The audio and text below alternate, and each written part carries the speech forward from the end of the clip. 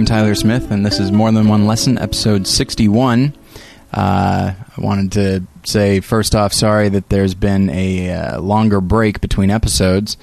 I'm not really sure what the issue was. I think Josh was out of town, then I think just poor scheduling on my part. So sorry for the long wait. I'm sure many of you are just fidgety about it. So, and speaking of Josh, I will welcome him in now, my co-host, Josh Long. Josh. Hey, everybody. How you doing over there? Doing all right. All right. Got a little paper here with some of the notes, what we're going to talk about. Just sitting there. You know, I keep waiting for the day when I say, Josh, how are you? And you say something like really insightful or like really just great. Something that says, I belong on this show. I don't think that's going to happen. It hasn't happened yet. No, I wouldn't get your hopes up. I'm losing hope. Yeah. You are really making me lose hope. So thanks for that. That's okay. So our hope is in Christ. That's right. It's not in you shouldn't have hope in Josh. You. No. And that was my problem. Is my hope was in you. Mm-hmm. And yeah, a lot of people. How did that happen? Problem. That seems like a miscalculation on my part. Yeah, I'd say so. I think I might have misinterpreted something in the Bible. Well, my name does have the same root in Hebrew as the name Jesus. So, Yeshua. Could be you made that mistake. That's what it was. Yeah. Especially in the Bible, it says Yeshua Long of North Carolina. It's really strange. I have an odd translation. Yeah, I don't know. I think it's some kind of prophecy. I don't know. Oh, can you imagine if you were the fulfillment of a biblical prophecy? Oh, I can imagine. So, you put some kind of hex on me to get you on this show so that you could reach the masses. Little did you know that this show does not reach masses. So, okay. So, I'm trying to think if there's any formal announcements or apologies. Oh, you know what? There is one. Oh, is there really? I just said that because it's like word association. If you say formal, I think apology. I think you think of a tire? Well, like a single tire? No. Okay. Formal, attire. No. Oh, formal tires. What would they look like?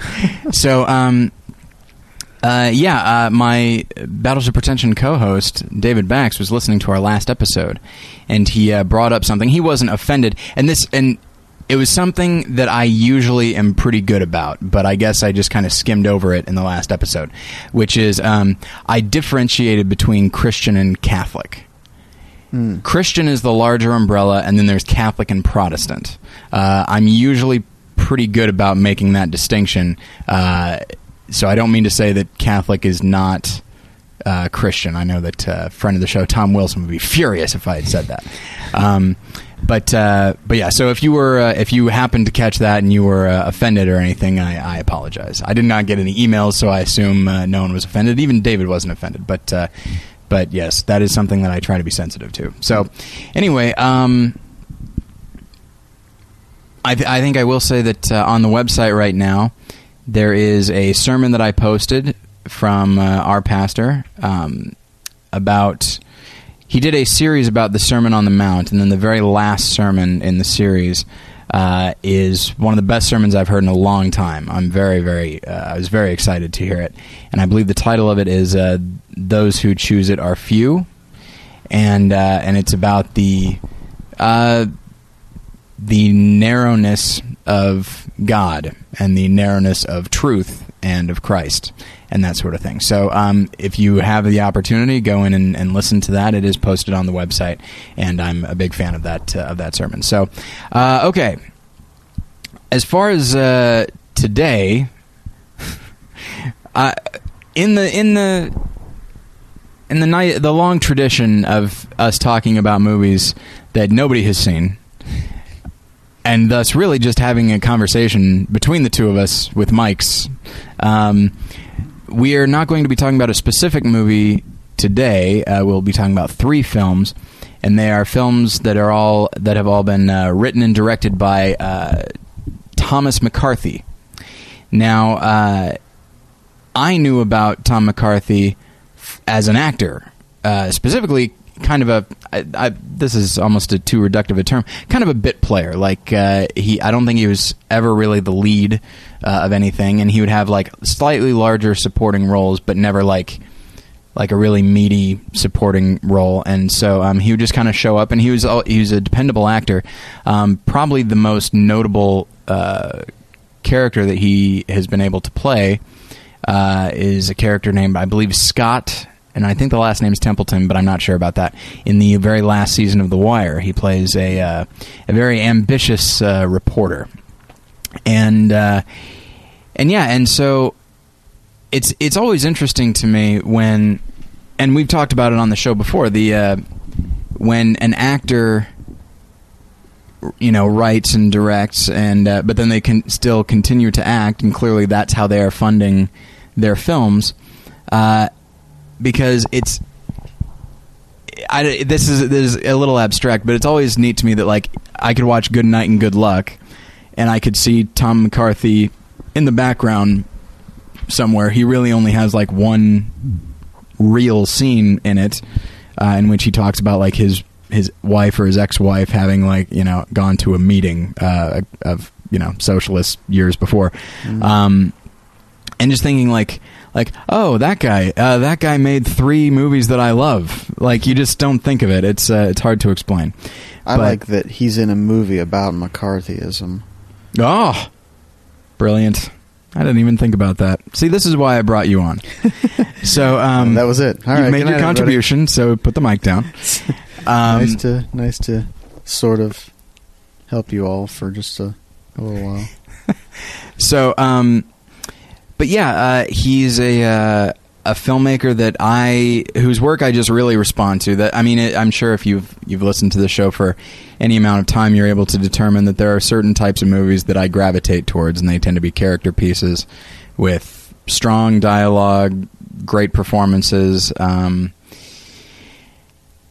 technique fine, although at the same time, my favorite movie of 2010 was Black Swan, so that's a lot of technique and all that. So I can go one way or the other, but I do tend to really like kind of quiet character pieces where a lot of the emotion is sort of under the surface, and it really gives the actors something to sink their teeth into. And that's what Thomas McCarthy does. And when watching his films, I feel like you can tell that they were written and directed by an actor, because there are, in each film, are at least 3 or 4 really strong characters that you can relate to. You may not like them, but you can relate to them.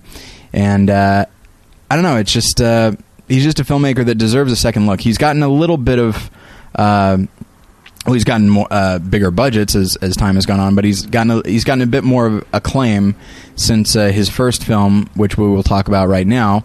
It is called The Station Agent, and it came out in 2003.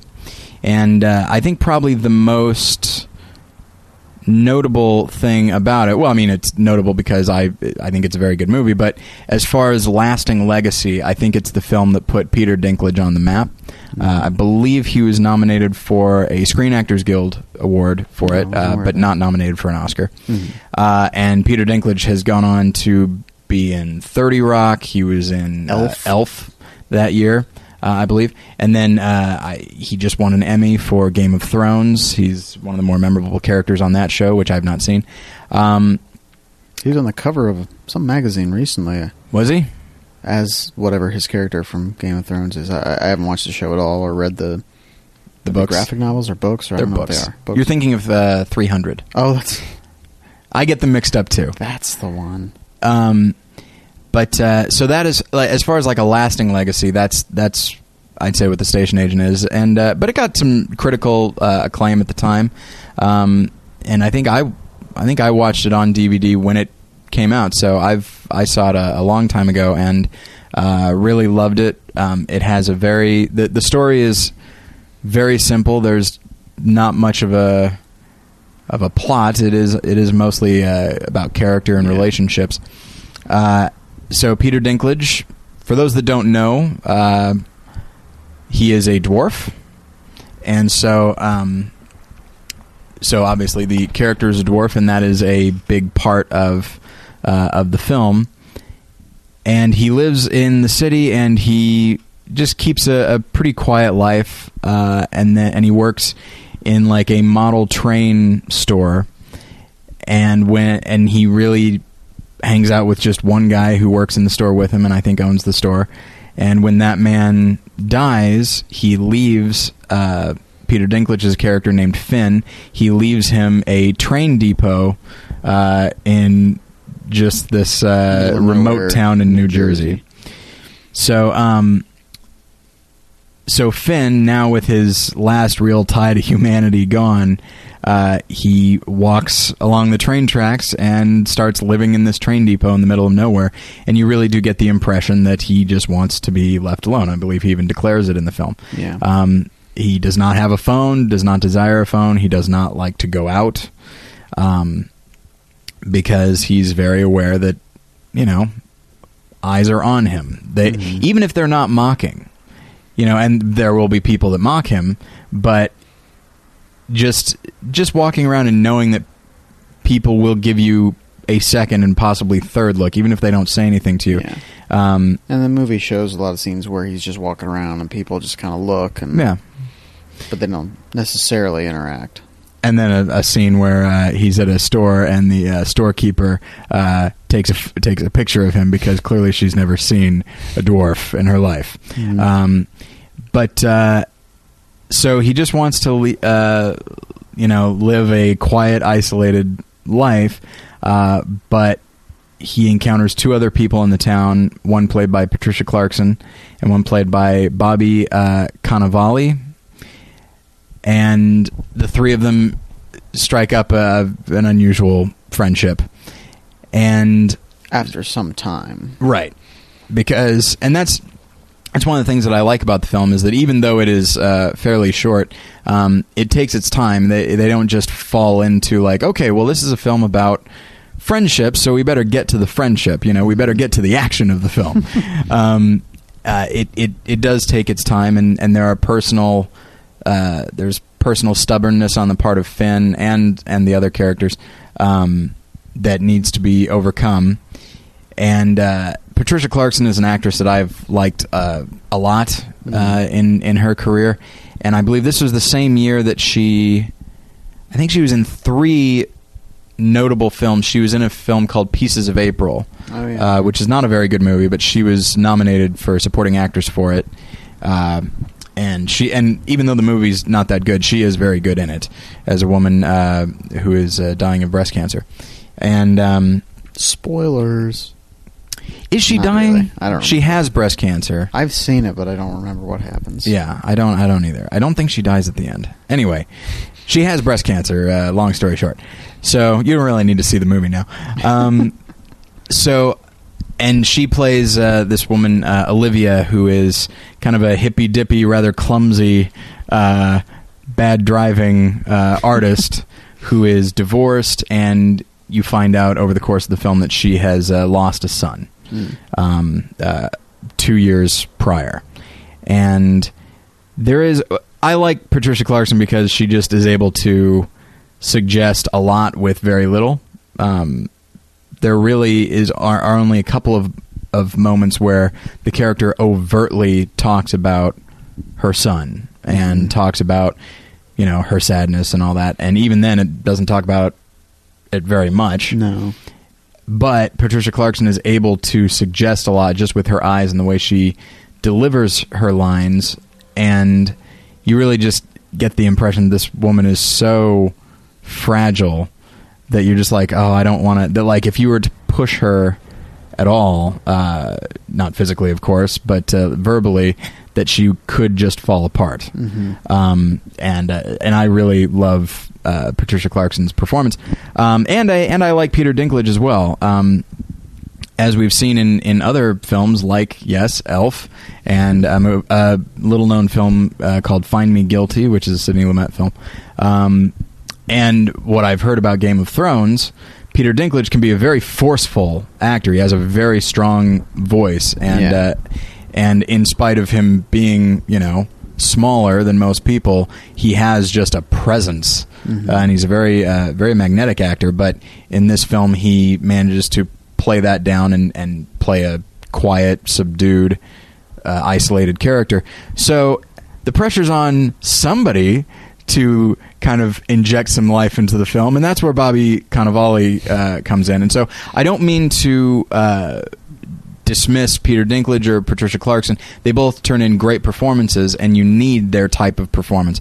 But Bobby Cannavale as Joe is just I feel like I've met someone like him before. He's just a good-natured guy who wants good things for everybody, and is also obnoxious. Yeah, he doesn't seem to want to give up early on in the movie. He's kind of indomitable, because all the times that Finn seems to not want to be his friend, it just doesn't seem to click with him. Like he'll ask so many times, like, oh, you mind if I hang out with you, or mind if I go to that? How about we go for a drink? And he's like, no, that's all right. And he's like, okay, well, how about I bring you a drink? And he's like, no, that's all right. He just doesn't. I don't know if it's that he doesn't get those verbal cues or he doesn't care. Yeah, and it would be very easy for a character like that, who is seemingly kind of oblivious, to be annoying. Yeah, and at times the character is. I don't think I'm ever really annoyed by him, but it's just like I just sometimes don't understand him. That like, how can you be so optimistic? And you find out that his father is sick. You never totally find out what with. Do they specify cancer? So. But he's sick with something, and so Joe, who normally lives in New York, so now Joe has to stay in this little town in New Jersey to look after his father. And you can tell he's a good son, and he does care about his father, because he will drop things. He'll drop whatever he's doing if he has to go take care of his father. But he is his spirit is not dampened by this turn of events, even though he says that his father is driving him crazy, and he even incorporates it into a prayer with some language. But yeah, it's his stubbornness or obliviousness. That's really what makes that's sort of the glue that holds these friendships together. Yeah. And that's really what the film is about. There really are not a lot of story developments, except that there's a scene. It's a very simple scene where Finn, who's gotten to a point where he starts to trust Joe, Joe invites him out to a bar, and as Josh said, Finn does not want to go, and has refused in the past, but this time he says yes, and so he goes to the bar, and but then Joe is not showing up, and so Finn finds himself in kind of a crappy situation where this girl, played by Michelle Williams, that he knows, gets in an argument, that physical argument with her boyfriend, and Finn tries to stop it, and the boyfriend like pushes him and all that, and Finn, being a smaller guy, just falls pretty easily, and he's just very upset, and now he's angry at Joe, and it turns out that Joe wound up having to do something with his father. His father was not doing well, and so Joe had to take care of him and that sort of thing. And so Finn, in that moment, feels as though, okay, this is about what I thought it would be. If I trust somebody, if I change my routine even a little bit, I'm going to get screwed in some way. Yeah.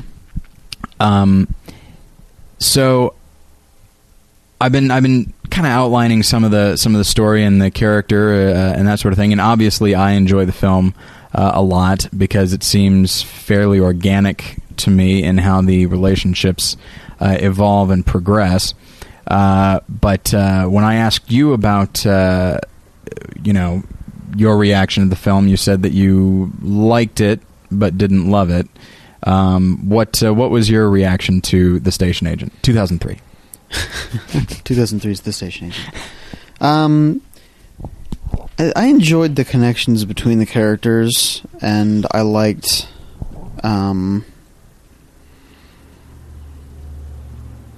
sort of the way that all of them kind of had their different personalities each added something to their relationship.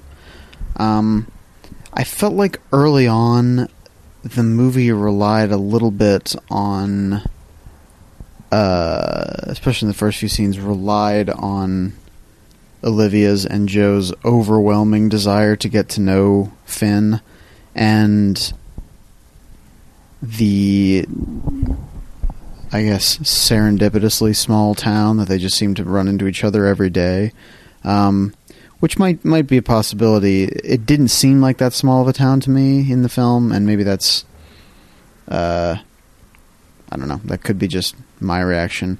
So just, there were a few things that seemed a little bit contrived in them all coming together, but then after a point, that doesn't become an issue anymore, and it seems that these characters probably would have come together in this way anyway, even if it hadn't been for maybe the filmmaker's hand coming in a little bit to stir things up.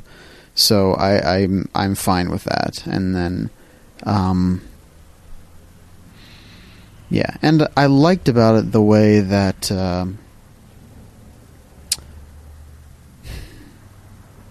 I think it's very natural the way that Finn goes to a new place, seems to have sort of a negative outlook on life, but he may even to himself be thinking, all right, I'm moving forwards. Like, even though he knows he's doesn't have friends anymore, really, doesn't have people, like, in his own mind, he's keeping it together, and he's moving to this new place, he's, like, going and following the trains, which is what he likes to do. Like, he's adjusting kind of in his own way, but he's not realizing how important it is to have people around him. So much so that he fights against it at first. Yeah. And then ultimately realizes how much there is to gain from that. And there's a I guess he deals with that inherent sacrifice that comes in being close to anybody, that you have to give up something of yourself. And I don't know, I like the way that I like his journey in discovering that. And it's the idea of Joe and Olivia sort of going out of their way to befriend him. I felt like with both characters, it seems like the kind of thing they would do.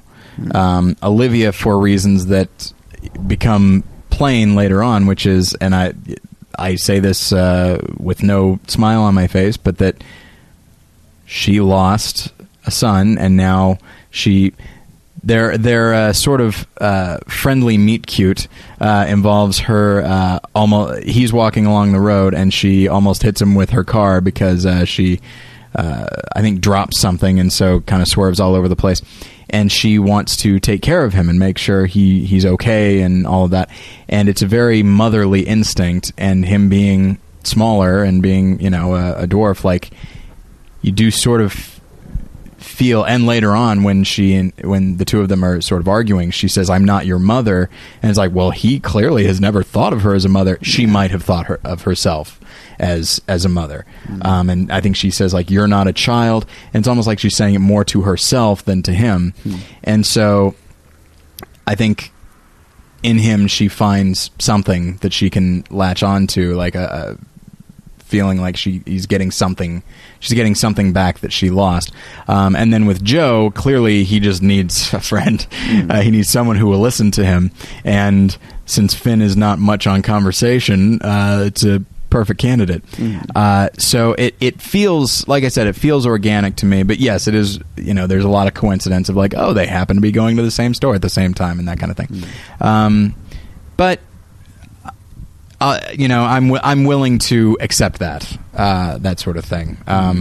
There's suspension of disbelief, and there are some times when I'll watch a movie and there'll be coincidences of people running across each other at just the right time, and it feels false. This, I don't think it ever felt just completely false to me. Occasionally, it would feel, as you said, like the filmmaker's hand was kind of on things, but it never felt like just patently untrue. So one of the, and we'll talk more about this as we go on and talk about the other two films. One of the themes that Tom McCarthy is very interested in, and something that he just returns to over and over, is the idea of the what I think I referred to on Battleship Pretension when I was talking about his film Win-Win, the makeshift family. They're like Joe, played by Bobby Cannavale. He has a father that we never see. Olivia has a son that is gone and an ex-husband that we do see, played by John Slattery from Mad Men. We do see, but it's a very troubled relationship and all that, and so she doesn't really have a family, and Finn certainly doesn't have a family anymore. And so they sort of make up their own little family, and they certainly are friends, but they are, I don't know, the way they are knit together, it just feels, I don't know, for some reason I find it very, not even heartwarming. Heartwarming sounds too, I don't know. Precious moments. Yeah, but it feels so good to see people caring for each other and recognizing that they're each flawed people who have had stuff happen to them in their lives. I mean, Finn, to my knowledge, has had no real tragedy in his life, but his life is different than most people's because he always feels the eyes on him, and there's a scene where he talks about being angry. When he was younger, he was angry for being a dwarf and just feeling everybody watching him all the time. And specifically, he says something that I find interesting. He's like, he goes, in truth, I'm actually a very simple, boring person, but no one will ever see me that way because I'm this. They see this, and because of this, I'm clearly so fascinating. And so he doesn't say that. That's me paraphrasing. But and there's no moment when Finn or Olivia offer to like help Joe with his father. But they are there for Joe to just talk to. Yeah. Even though he doesn't say, like, I need to talk to somebody about my problems. Like, he doesn't say that. But he just needs a friend. And then Olivia certainly needs somebody there for her because she's very alone and does not want to be. She's not quite as outgoing as Joe is, but, like, she, in 2 years, has had her family just torn apart. Through tragedy. And so in these people coming together, they are, and this I'll bring up the first of the Bible verses today. It's Galatians 6 verse 2, carry each other's burdens, and in this way you will fulfill the law of Christ.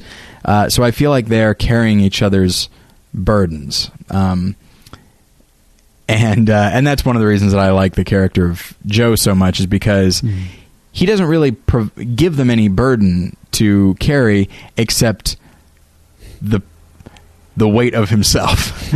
And so the idea that something that we can take away from this as Christians and as people, because to my knowledge none of these characters are Christian, although Joe does pray, is that sometimes carrying another person's burden just means being a friend to them and just being there for them.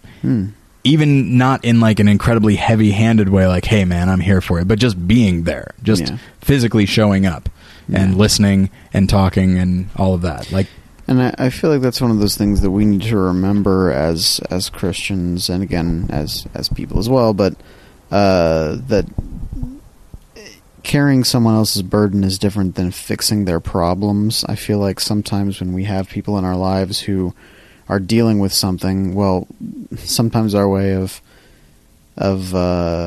helping them is to say, well, you should do this, or you should have done that, or like, well, if you just pray about it, you'll be okay. I think that's a thing that a lot of Christians say that is not. While it may be true, that's certainly not carrying someone else's burden. Like, I mean, if you take the physical metaphor all the way, if you see someone who's carrying something very heavy and you say to them, well, if you pray to God, he can do anything. He might make it not feel so heavy. Yeah. And that's not very helpful to a person. So the idea of actually being there alongside with someone and dealing with it as they're dealing with it is a very particular thing. And I think it's something that we should try to exemplify in our friendships. And and speaking as, I'll bring this example up because it is the most clear-cut example from my life, which is, of course, when my father passed away, there are people who didn't know what to say, and indeed, when I've had friends who have experienced a loss, it's, even though I had experienced one, there is an instinct that you want to say something that will make them feel better, almost like an easy answer, but there are no easy answers, and 9 times out of 10 that person just needs somebody, just even in the same physical space, maybe not even somebody to listen, because maybe that person doesn't feel like talking, but they just knowing that someone is there with them, and isn't going anywhere, like that can be sharing the burden, because that's not the type of burden that person can actually share, but they can be there with you as you're trying to bear it. So that more than anything is what I get from the station agent, is it's people who just recognize the importance of, for lack of a better term, community, just being with another person. I mean, there are scenes where Finn and Joe are just sitting and reading. Well, ostensibly they're reading, and then Joe starts talking, because that's what he does. And then Finn pulls out his watch and I think Joe says, like, I didn't say anything for like 20 minutes. Yeah. And then Finn pulls out his watch and he's like, it's been 9 minutes. He's like, you were timing me? He's like, yeah. He goes, oh, that's cold. So there are moments, by the way, obviously there are moments of comedy in the film, and there is Finn is a train enthusiast, and that means various things, but one of the things that it means is, like, we see before his friend passes away, early in the film, we see a scene of him going to like a train enthusiast club where somebody played by actor Josh Pace, I never know how you say it, is showing footage from a train that he was on or following, and narrating it. And it's hilarious because it's clear based on people's reactions that when members of the club, when they show their films, they're not always narrating it, certainly not as much as this guy. And so, like, you're treated to him saying, like, okay, so as you can see, we're approaching a tunnel. Okay, we are now in the tunnel. This was one of the darker tunnels in Canada, and just which I laughed out loud at. But so it is a funny film, but I wouldn't go so far as say it's a comedy. It's a dramatic film, but I have a hard time saying it's just pure drama. It really is, I guess the term that is sometimes used is kind of a slice of life type thing. And it doesn't push too hard in any direction, which makes it a film that I feel is very easy to watch and easy to engage with. But I would not go so far as say that it is slight, because these are real characters dealing with real issues. So we'll move on to my favorite film of 2008, which is The Visitor.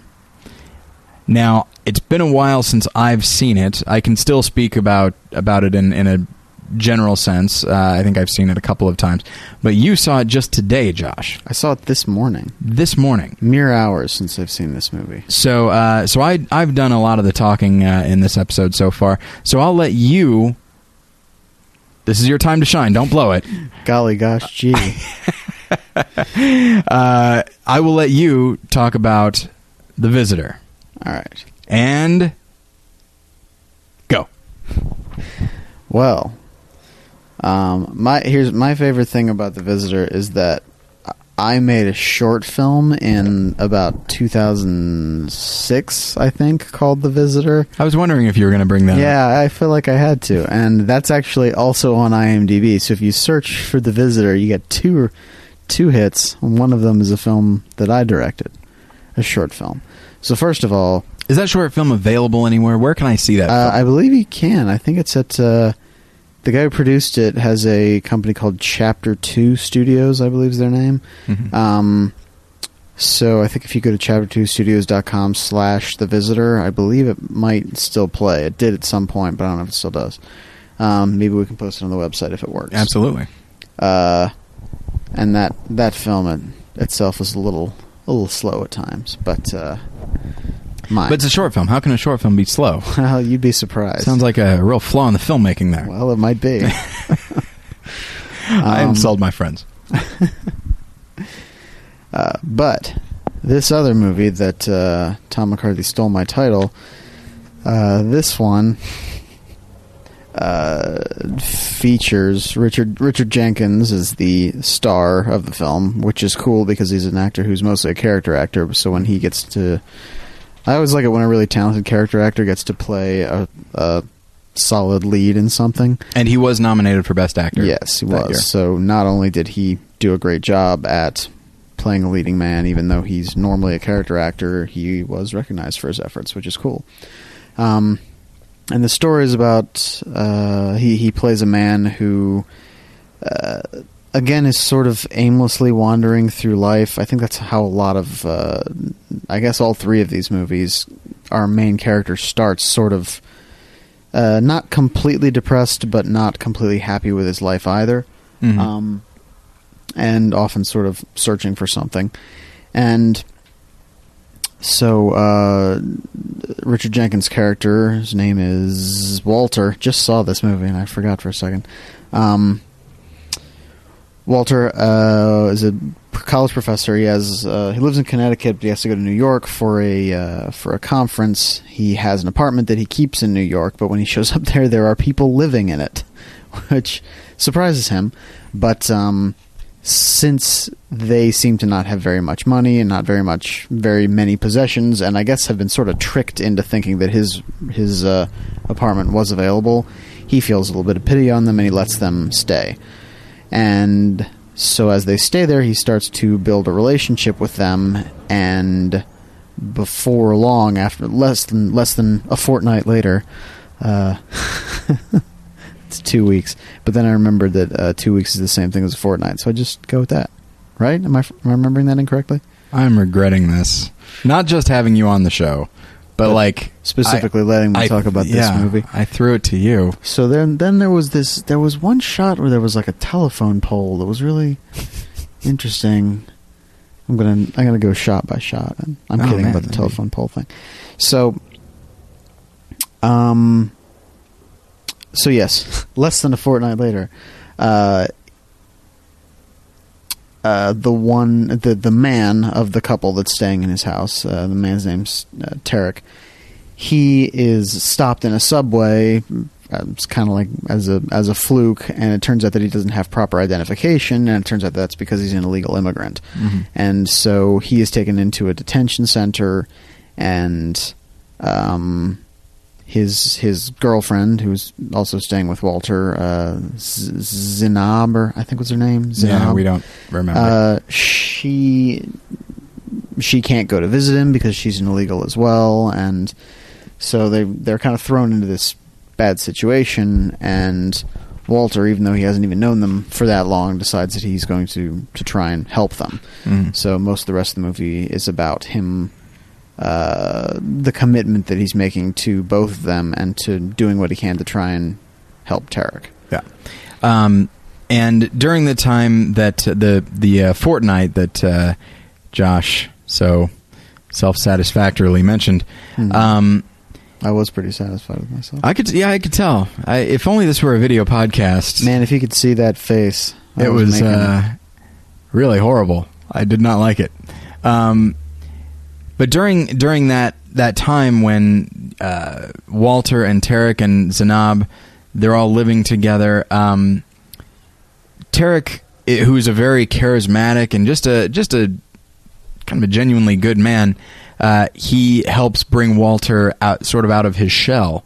And one thing that Tarek does is he plays the djembe. The djembe, which is, one could say, a bongo drum. Now, I know that's not what it is, but that's what you'll think it is, and then he will correct you. So I needed to say bongo drum so that you knew what I was talking about. It is, in fact, called the djembe. Moving on. So Tarek actually helps Walter come out of his shell by helping him to start playing the djembe in public. And Walter's very self-conscious, of course, because he's a rather upright guy and keeps to himself. He's a bespectacled college professor. Yes. He doesn't look like the sort of person who would play an African drum.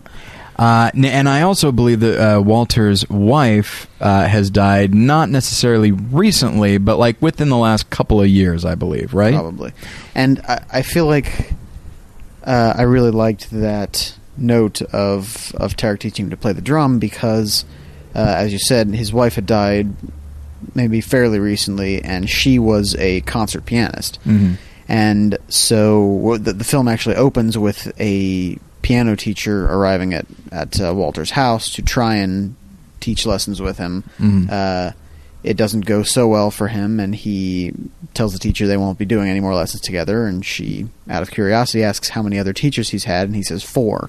Yeah. So the film suggests that after his wife, who was a pianist, leaves, he's trying to somehow connect to that thing that he's missing in having lost his wife, and somehow isn't able to connect that way. He can't seem to learn the piano, and so it's an interesting development that someone teaches him another instrument to sort of, I don't know, help him connect to which ends up helping him connect to another person, which is sort of what he's looking for in the piano lessons. Yeah. And then a character named, I believe it's pronounced Mona, who is Tarek's mother. Mm-hmm. She shows up once he is imprisoned, and she and Walter develop a certain. I don't think it's a romance or anything like that. I think under different circumstances they might see each other that way, but as it is, it goes back to what we were talking about with the station agent. She is so worried about her son, and she has no one aside from Tarek's girlfriend to really turn to for comfort. There's only so much that Walter can actually do, although as an American citizen, he can do more than any of these other people can do. And it should be noted that he is clearly wealthy, and so he has the money to do a lot of things that they might not have otherwise. He has the money to hire an expensive immigration attorney. He has the money to go on indefinite furlough or extended leave or something, leave of absence, that's what it is, while he tries to help smooth things out. So I think that's an important factor to the film, even though the film might not even understand that importance. And so Mona and Walter make a connection, I think, partially because of their age, because they're both middle-aged, and the actress who plays Mona, I'm probably going to mess this name up. I apologize. It's Hiem Abbas. And I really like what she does. I like the scenes that they have together because I remember just being so just quiet and full of understanding. You really get the impression that these people have lived life. And when I say live life, I don't mean like, they've lived a robust life. I mean that they have experienced what life is, the ups and downs, the peaks and valleys. And so, not unlike what I was saying with Patricia Clarkson, what she brings to her character, these two manage to convey a lot with a little. Not that Tom McCarthy like gives them like minimalist dialogue or anything like that, but they just seem to understand more than what the other person is directly conveying. And so I love those scenes. And there's a scene where they're laying in bed together. It is not a sexual thing. And Mona, and they're doing the spooning thing where he just has, that's the word, right? Doing the spooning thing. That's how they say it. Doing the spooning thing. That's a dance, right? But so Walter, has his arms around Mona, and again, this could be a romantic thing if the circumstances were different. As it is, she just needs to be comforted, and he is in the position to comfort her. And incidentally, in holding this woman for probably the first time in years, because his wife is gone, he is getting comfort out of it as well.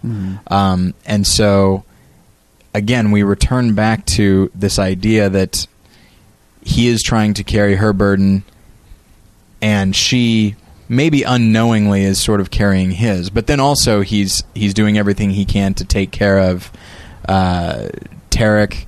But then Tarek also is taking an interest in him and trying to help him be less isolated and that sort of thing. So it really is like a mutual thing, and they do once again develop a sort of familial quality with Walter and Mona as the like mother and father, and Tarek and Zainab as son and daughter. And so I think we'll read a couple more. Bible verses. So this is Matthew 5, verse 42. Give to the one who asks you, and do not turn away from the one who wants to borrow from you. Now that is in a larger passage that talks about loving your enemies. But Josh and I live in Los Angeles, and I lived in Chicago before here, and so big cities where there's a fairly large homeless population, and you're going to get people saying, like, asking you for money, and I try to give a little bit where I can, but I don't always have it on me, and I feel kind of bad about it. But there is, a cynical part of us, maybe not even a cynical part of us, but a realistic part of us that says, like, they're probably going to spend this money on drugs or alcohol or something like that, and so I just won't give them anything. And that's the thing, is I don't want to judge anybody who has that attitude, because perhaps a certain homeless person will come up to you and you can smell it on them and that kind of thing. Like, I don't want to make it about that, but I feel like as we walk down the street and as we encounter other people looking for the opportunity to help somebody, and then when somebody actually asks for help, being excited for the opportunity to help them, not so that you can feel better about yourself, but because of course Christ has helped us, but also just, this is what it's about. I mean, carry each other's burdens, and in this way you fulfill the law of Christ. This is what we're supposed to be doing. And I feel like that's something that Walter, he's not necessarily reluctant to help out Tarek. I think he wants to help him out, but I certainly don't think he knows quite what he's getting himself into as far as dealing with government bureaucracy and that kind of thing. So, but he does seem to do it without reservations. He seems to offer up his help, just out of altruism, and that's nice to see. Yeah. Now, did you?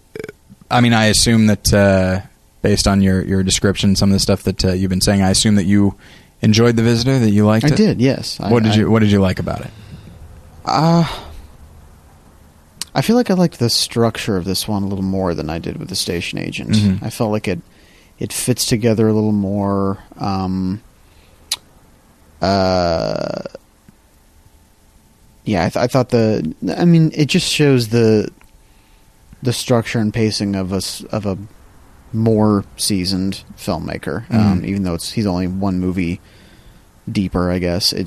I can see a little bit of development, and I really like that. And again, I really like the Richard Jenkins' performance is really is fantastic in this film. And sometimes I think it helps to have a character or have an actor who is a character actor who doesn't look like, say, Brad Pitt. Like when Brad Pitt gets angry about something in a movie, I feel like there may be somewhere in our minds we're thinking, well, that guy's too good looking to really be upset about anything.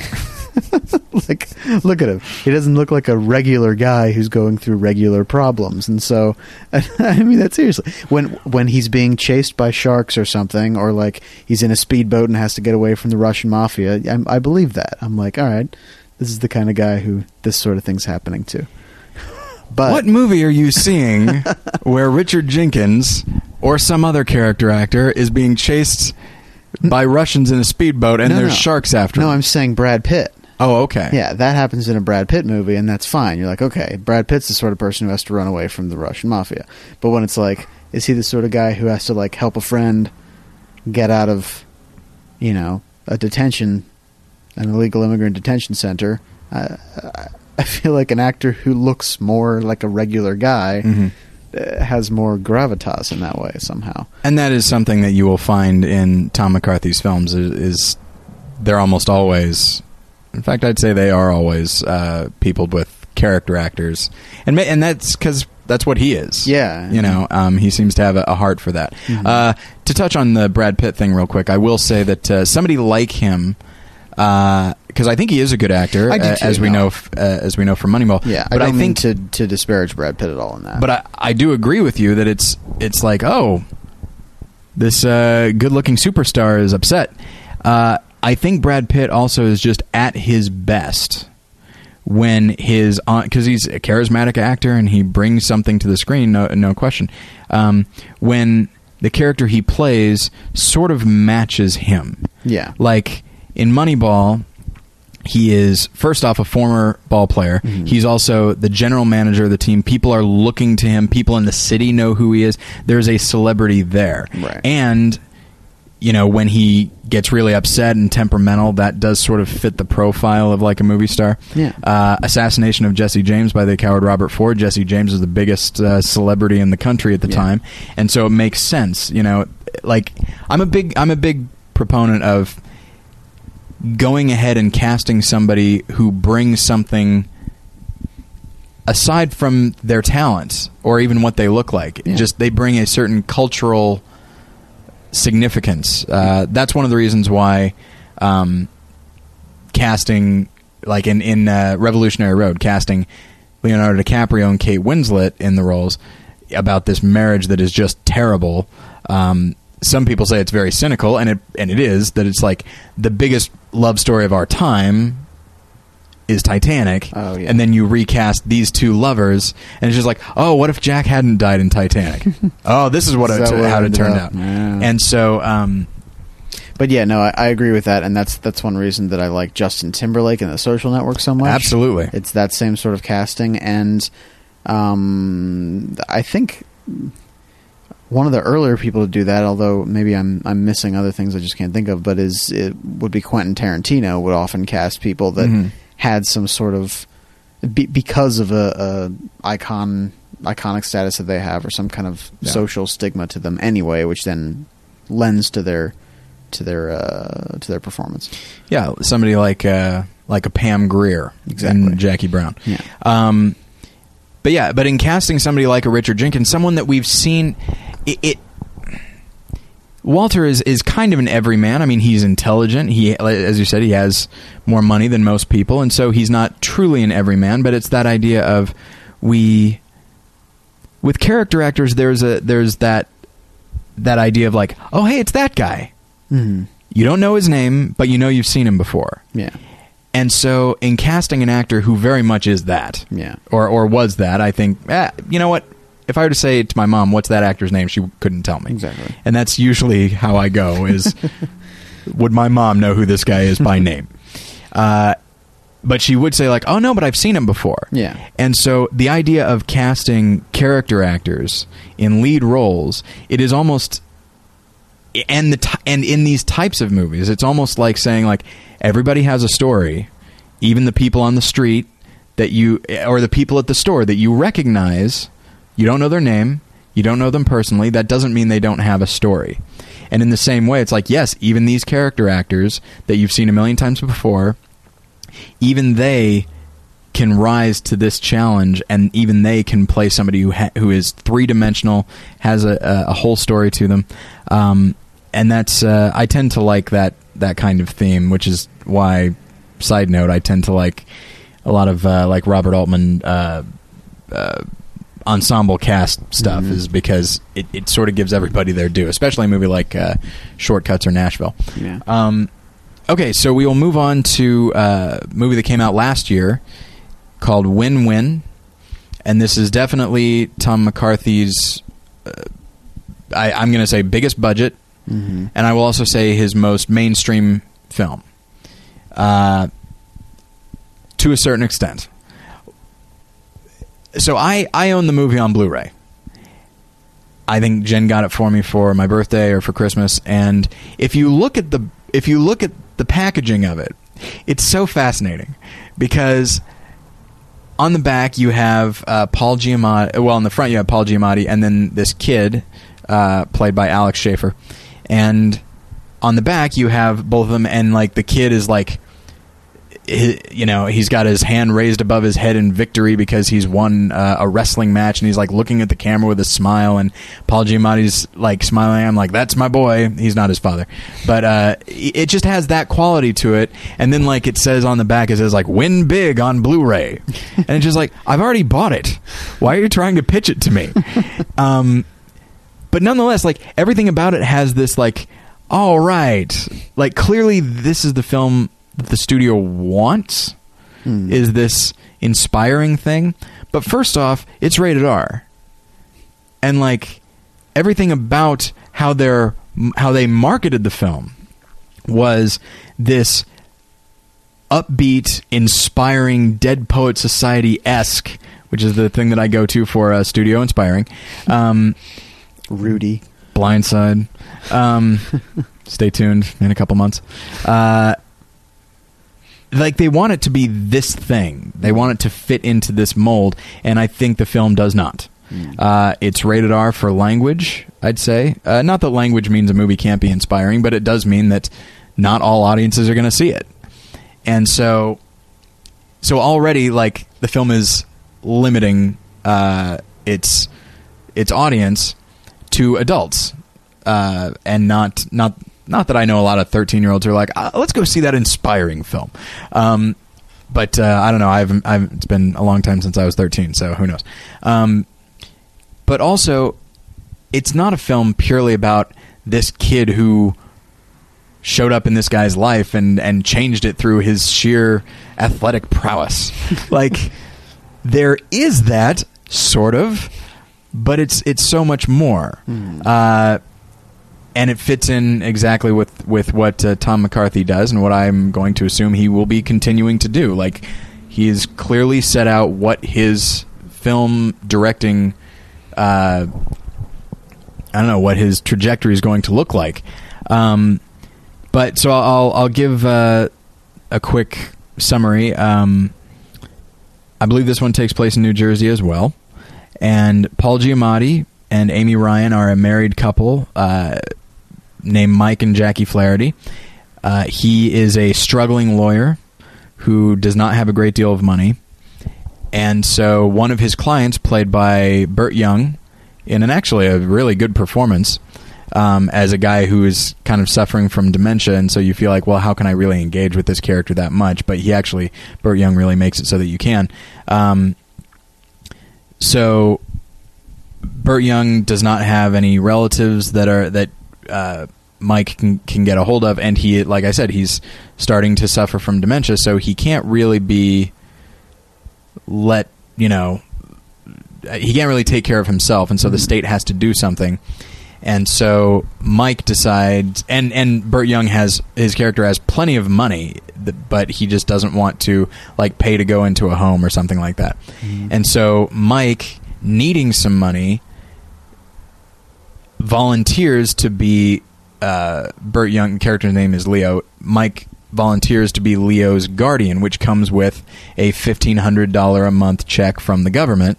So what he does is he gets the check, but then he uses Leo's money to put Leo in a home, so that he gets the check, but he's not actually taking care of Leo. Yeah. And so it's, wrong, morally and probably legally, right? I think so.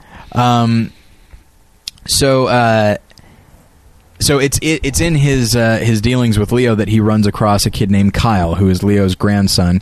The two of them have never met because Leo is estranged from his daughter, Kyle's mother. And so when Mike and Jackie meet Kyle, who's a teenage kid, but he's like a nice, polite kid, very unassuming, very soft-spoken, and they just sort of take him in because they can't find his mother, and he has come here from Ohio, and he can't really stay with Leo because Leo's staying in an old folks' home. Mm-hmm. And so they just sort of take Kyle in, and they're not really sure what else to do. They keep trying to get in contact with his mom, but they come to find out that his mom is in rehab for like 4 weeks. So they just figure, okay, I guess we'll keep the kid for 4 weeks. And so they enroll him in school, at which point they discover that Kyle is very good at wrestling. Mike is the coach of the high school wrestling team, which is bad. It is a bad team. And then Kyle, as it turns out, is like a wrestling champ from Ohio. Yeah. And so he joins the team and, leads the team to victory and sort of inspires some of his teammates as well. So that wrestling aspect is what the studio seems to want you to latch on to, and that is a big part of it, but not at all the biggest part of it. Yeah. The biggest part of it is the Flahertys taking care of Kyle, but there are other characters as well. Bobby Cannavale is back as Mike's. He's back, and he's better than ever. Back in action. And he plays Mike's like high school friend named Terry, who has just gone through a divorce and seems very bitter, and actually kind of latches on to the wrestling team clearly because he needs something to do. And though the character is really obnoxious and not quite as likable as he is in The Station Agent, mm-hmm. I found myself feeling bad for him because he needs something. Yeah. And then Jeffrey Tambor doesn't have much of a character to play here, but he is the assistant coach of the team, and I think a fellow lawyer in Mike's firm. Mm. Or a business partner of some kind.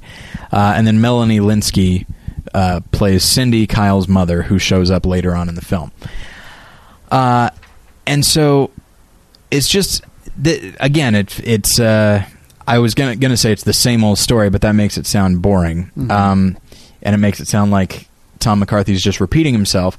But it's just people from different walks of life just coming together through just a series of events, and then realizing how much they need each other when they didn't totally realize that they needed anybody. And so you get Kyle, who does not trust people. Again, he's very soft-spoken and can be very polite, but he does not trust other people. Yeah. You get Mike and Jackie, who, they've got financial troubles. Like Mike he does this wrestling thing probably because he gets paid and his practice is struggling. And he doesn't need one more. And they already have 2 children. They don't need one more. But so bringing in Kyle actually inconveniences them a great deal. But he does need a winning team. But and then Jackie, Amy Ryan, I think does it. The whole cast is very, very good. But Amy Ryan is one of those actresses that is kind of unsung. She got some fame by being on The Office. And then she was nominated for an Oscar for Gone Baby Gone, well-deserved nomination. I think she probably should have won. And I get a really strong sense of their marriage in the film, and she very much is she's tough, but she also cares very deeply for the people around her, and so she sees what Kyle... She sees almost immediately what Kyle is going through, and she's very upset at his mother and says she wants to beat the crap out of her and stuff like that. And so when Kyle's mom finally shows up, having gotten out of rehab, and played wonderfully by Melanie Lynskey, because this character could have been just a straight-up villain. Yeah. But you see that she is a deeply wounded person who is kind of incapable of emotionally taking care of somebody else. Not that she can't. I don't want to free her from responsibility, but that, like, she's been thinking of herself for a long time, and she's, you know, trying to handle, like, a drug problem and stuff, and so, like, she's having a hard enough time holding it together just for herself. Yeah. But she does recognize that she's supposed to love her son, but she just doesn't really know how. And so, but she shows up and she wants to become the guardian of her father, even though they have a terrible relationship. And she wants to take Kyle back, and then they will all go to Ohio. Kyle does not want to go back. Leo doesn't really want to go back, but can't really speak for himself. And so... And then it becomes clear that this woman, Cindy, really just wants the $1,500 a month. Right. And so it puts her at odds with Paul Giamatti, not only because he wants the money, but because he recognizes that this is not the best thing for Kyle. And so that's basically the film. I won't necessarily say how it ends because it's a fairly recent film, although if you're listening to this, you've probably seen it. But nonetheless, it's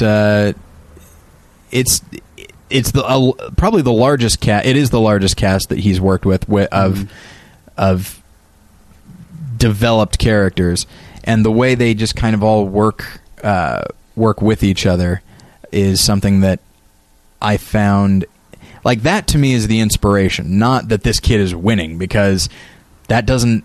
Because at one point he loses, and then that part of the movie's over, and there's like another 20-25 minutes left. Wait a minute. He can't lose. This movie's not called Win-Lose. Or, yeah, there's 2 wins, and I think you see him win twice. Okay. And then I think then it loses interest in that, because he loses. So it should be called Win-Lose Interest. Watch out. But yeah, so to me the inspiring thing is people who have their own problems, but nonetheless and we'll return back to this, they carry each other's burdens. They recognize this person is in need, and so I will do what I can to take care of them.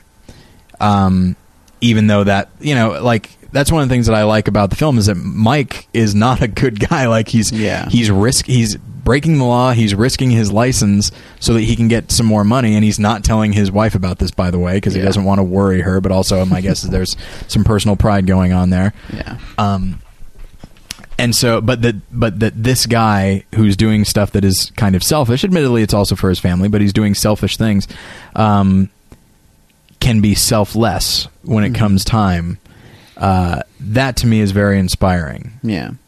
And I feel like that's kind of a Christian message in and of itself, that we tend to feel like, well, we're not good enough to do these good things. Like, that's, we're fallen people, and that's all we're ever going to be. It's like, well, and we look at people in the Bible and we're like, well, we're never going to, look at those guys. They got it all worked out. And it's like, they don't.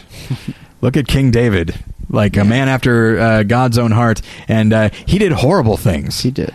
And so, but God was still able to use him. Yeah. And so he can use us as well. So, win-win. You and I saw it together in the theater. That's true. What did you think of the film? I enjoyed the film. I thought, again, I thought all the performances were solid. And again, it's cool to see a character who, in so much trouble already, and with so many burdens really already, is willing to take on something else. And I'd be interested to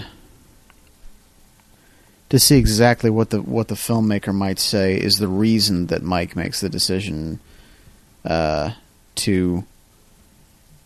keep taking care of Kyle. Because at first it's because of the because he wants the the team to win. Mm-hmm. So there's a selfish aspect immediately, but something changes in him, and I wonder if the filmmaker would say that, well, it's purely because of just the connection in the relationship and how people can be changed by having someone else who relies on them in some way, or I don't know, because I feel like sometimes other films have this they sort of portray this idea that sometimes you just meet someone who's just so magical they can't help but change your life. Mm. And I don't really get that feeling here. So it does seem different than that, because that's something I don't like so much, because I think that belittles it. Right. To be like, well, the reason that this person's life changed is because they met this one particular person, and this one particular person is amazing beyond all those regular, dumb, boring people you meet every day. So it's almost as though, like, the film is lacking a scene where somebody's like, you're changing that boy's life. And he's like, no, he's changing mine. Exactly, yeah. Those are lines from The Blind Side. Stay tuned in a couple of months. Yeah. So, like, part of me wonders if maybe there's just something inherent in the filmmaker in knowing that sort of story is sometimes told. And so because we know that sort of thing happens, does it inspire us because of something that we already know? Or I don't know. I don't know what specifically he would say it is. And he might say, which I think is probably the truth about it, is that because we're made to be in community with other people, I think we grow when we are, just in spite of ourselves sometimes. Mm-hmm. And when we extend ourselves to other people, when we sacrifice things, I think oftentimes it changes who we are, either by kind of expanding our purview or just, I don't know, giving us some kind of experience that allows us to not be able to think the same way again. And I think when you really commit yourself to any kind of relationship, that can happen. And I think also when you find that somebody is starting to trust you and they're willing to trust you, I think you suddenly realize, like, oh, I need to be trustworthy. Yeah, it's a responsibility. Yeah. And it is worth noting, I don't want to put too much to this, by the way. It is worth noting that Mike and Jackie are churchgoers. We see them in an early scene in church. We don't know how much of an impact that's having on their life, because obviously, like, Mike is doing this dishonest... Again, I don't know if it's illegal, but it's definitely dishonest thing. I'd venture to say it's probably not legal. I mean, if you are the legal guardian of somebody, you could still put them in a home. You could, but shouldn't he, like... I feel like there was part where he should have contacted the mother because she is the living relation. I feel like living relations have to sort of sign off on saying, no, I don't want to take care of this person. He did early on when Leo is merely his client. Mm-hmm. He did mention that he has tried to get in touch with the daughter, mm-hmm. but she is unavailable. He couldn't find her. Hmm. So I don't know. It's fuzzy anyway. Yeah. It's definitely wrong. Yeah. But nonetheless, so this guy, yes, he does do the wrong thing, but it makes me wonder if, and again, I might be stretching, but we are shown a scene of them in church. So I'm not just plucking something out of the air. Mm. It's entirely possible that, I go to church, you go to church, we're both Christian. That doesn't mean we do everything right all the time. In some cases, we do things very wrong. But we know the truth. We know how things should be. And so it's entirely possible that perhaps Mike and Jackie, even when Mike is in the midst of doing something wrong, he knows, okay, God has put this kid in my life. I need to rise to the occasion. Yeah. And actually, I think we will now read the rest Bible verses. All right, so I'll start us off. This is James 1, verse 27. Religion that God our Father accepts as pure and faultless is this: to look after orphans and widows in their distress, and to keep oneself from being polluted by the world. So that one is fairly obvious. You know, it's kind of a cliche thing to say. It's like, look after widows and orphans. You know, but there's biblical precedent for it here in James, and it's just and a little bit of historical context. You know, women did not have a great deal of power at that time, and really their status came from whom they were married to. So if they're not married to anyone. So if they're not married to anyone, or if they did have status, now suddenly they don't because their husband is dead. Like, there's a specific kind of pity for them, and a certain degree of not necessarily disdain or contempt, but just, I don't know, like think about like a friend of yours who was doing well and then suddenly isn't. Like, there's just like there's an awkwardness, I think, maybe a social awkwardness that surrounded them, and so people didn't really have much of a heart for them. And so this is specifically saying, like, you need to reach out to those people. And of course, orphans, I mean, it was very much a family culture, and so while certainly parents put a lot of stock in their children, their sons specifically, if you were a parentless kid, then like you really didn't have a future, because nobody knew where you came from, or what your family was, or anything like that. So these are the two groups, along with lepers, but that's it's pretty well documented that Jesus reached out to them as well. But these are the two groups, and of course it can be extended to really any group that is social outcasts, and it is not they're not very popular, and you will become less popular if you reach out to them. But we are required to do that. That is the kind of religion that God accepts as pure and faultless. So, okay, we will go with 1 Peter 4, verses 8 through 11. Josh, take us away. All right, this verse says, "Above all, love each other deeply, because love covers over a multitude of sins. Offer hospitality to one another without grumbling. Each of you should use whatever gift you have received to serve others, as faithful stewards of God's grace in its various forms. If anyone speaks, they should do so as one who speaks with the very words of God. If anyone serves, they should do so with the strength God provides, so that in all things God may be praised through Jesus Christ. To him be the glory and the power forever and ever. Amen." Okay. So, obviously that one says very clearly that, like, we are representatives of God and of Christ, and so seeing it, and you don't want to misrepresent somebody, especially when we see how Christ acted and what he did, and it was always self-sacrificing, always putting other people first. Right. And so if we are going to be his representative, it's not so much a joke, but the thing that I always used to think is, because it would say in other verses that we are Christ's ambassadors, and so imagine if like a U.S. ambassador to another country, it's like, so America is like a fascist country, and just totally misrepresented what our government is. Then that person would not be a very good ambassador, and they would probably be fired. And so,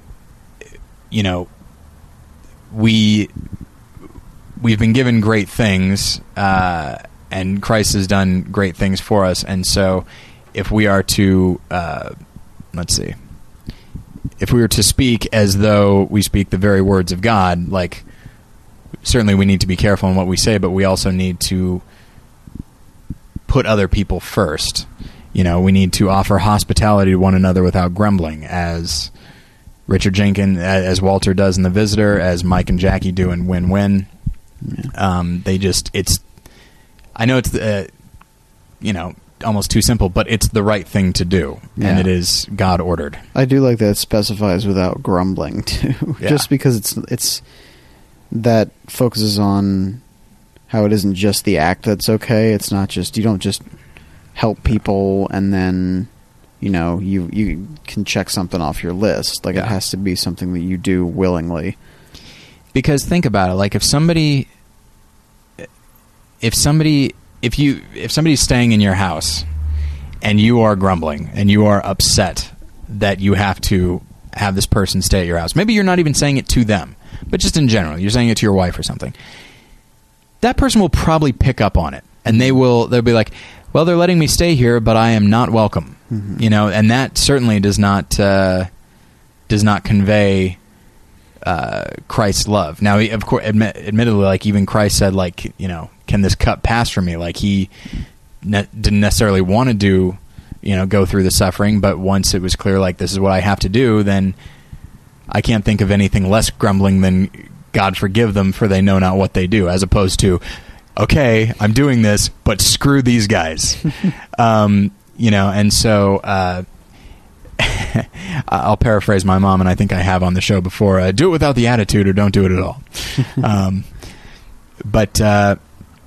So Josh spoke about community, and that's something that, as I've gotten older, I've heard a lot about and come to realize how important it is to be part of a community, to have a support system and all that sort of thing. And from a Christian standpoint, that's very important because there's accountability, there's encouragement, there's prayer. You know, there's a lot of stuff there, and so it's kind of become a standard thing to quote this, but that's because it's worth noting. So Acts 2, verses 42 through 47, this is a description of the early church. They devoted themselves to the apostles' teaching and to fellowship, to the breaking of bread and to prayer. Everyone was filled with awe at the many wonders and signs performed by the apostles. All the believers were together and had everything in common. They sold property and possessions to give to anyone who had need. Every day they continued to meet together in the temple courts. They broke bread in their homes and ate together with glad and sincere hearts, praising God and enjoying the favor of all the people. And the Lord added to their number daily those who were being saved. That is, of course, a wonderful portrait of what it should be. Self-sacrifice, but like not dour self-sacrifice, not grumbling self-sacrifice. Yeah. Like it talks about people, selling their possessions and giving to one another, giving to the people that needed it. But it also talked about eating together and just conversing and just taking joy in one another's company. All of us should be Joe from the station agent. And I think that, once there's a Christian finance guy out there named Dave Ramsey who talked about he is primarily a finance guy, but his theories of personal finance are based in biblical teachings. And he talks about he said, my wife and I we got ourselves out of debt, and that freed us up to, put our money in more important things, but also it freed us up to help other people. Mm-hmm. I think he said that he wound up giving a $100 tip to a waitress or something like that. That he and his wife had talked to, and I think she was a single mother or something like that. So they gave her a $100 tip. Might have even been more. And he just talked about when you give, it seems counterintuitive because you have less. Mm-hmm. But in actuality, it created such a sense of joy, and just you realize I can continue to exist even if I don't have as much as I did. And he's just talking about money, but it could also be your time, giving people your time and your effort and your ear, and just being there for somebody the way Christ was there for us, at the very least. I don't know. It can actually engender a sense of joy, much like Paul Giamatti's character is that first he takes the boy in because he feels like it's the thing he has to do and the thing he should do, but by the end he wants to do it. He's happy to do it. And so, that's, I guess, what we can learn from these films. And maybe the self-sacrifice will start out as a little grumbly, but, try to keep in mind what has been done for you, and try to persevere, and maybe the grumbling will cease. So, Josh, did you have anything to add to that? No, I don't think so. Okay. Well, you can email if you have any thoughts or questions. You can email me, Tyler at morethanonelesson.com, or Josh at morethanonelesson.com. You can follow both of us on Twitter. I'm at More Lessons, and he is at the Josh Long. You can go to morethanonelesson.com, and you can find, there's not a lot of postings on it on a regular basis, but you can find sermon recommendations and the occasional blog post by our bloggers. The next episode will be about the Avengers, which you've seen. So there you go. And the companion film will be the Western The Magnificent Seven, which maybe you have not seen. So if you want to be able to listen to the whole episode, go and rent The Magnificent Seven and enjoy it, because it's a lot of fun. And we will do our best to make sure that the next episode will be come out 2 weeks from today. We really want to try and buckle down and do one every 2 weeks. So we will try very hard to make sure that happens. So thank you everybody for listening. Josh, thanks for being here. Thank you. And I'll get you next time. Bye.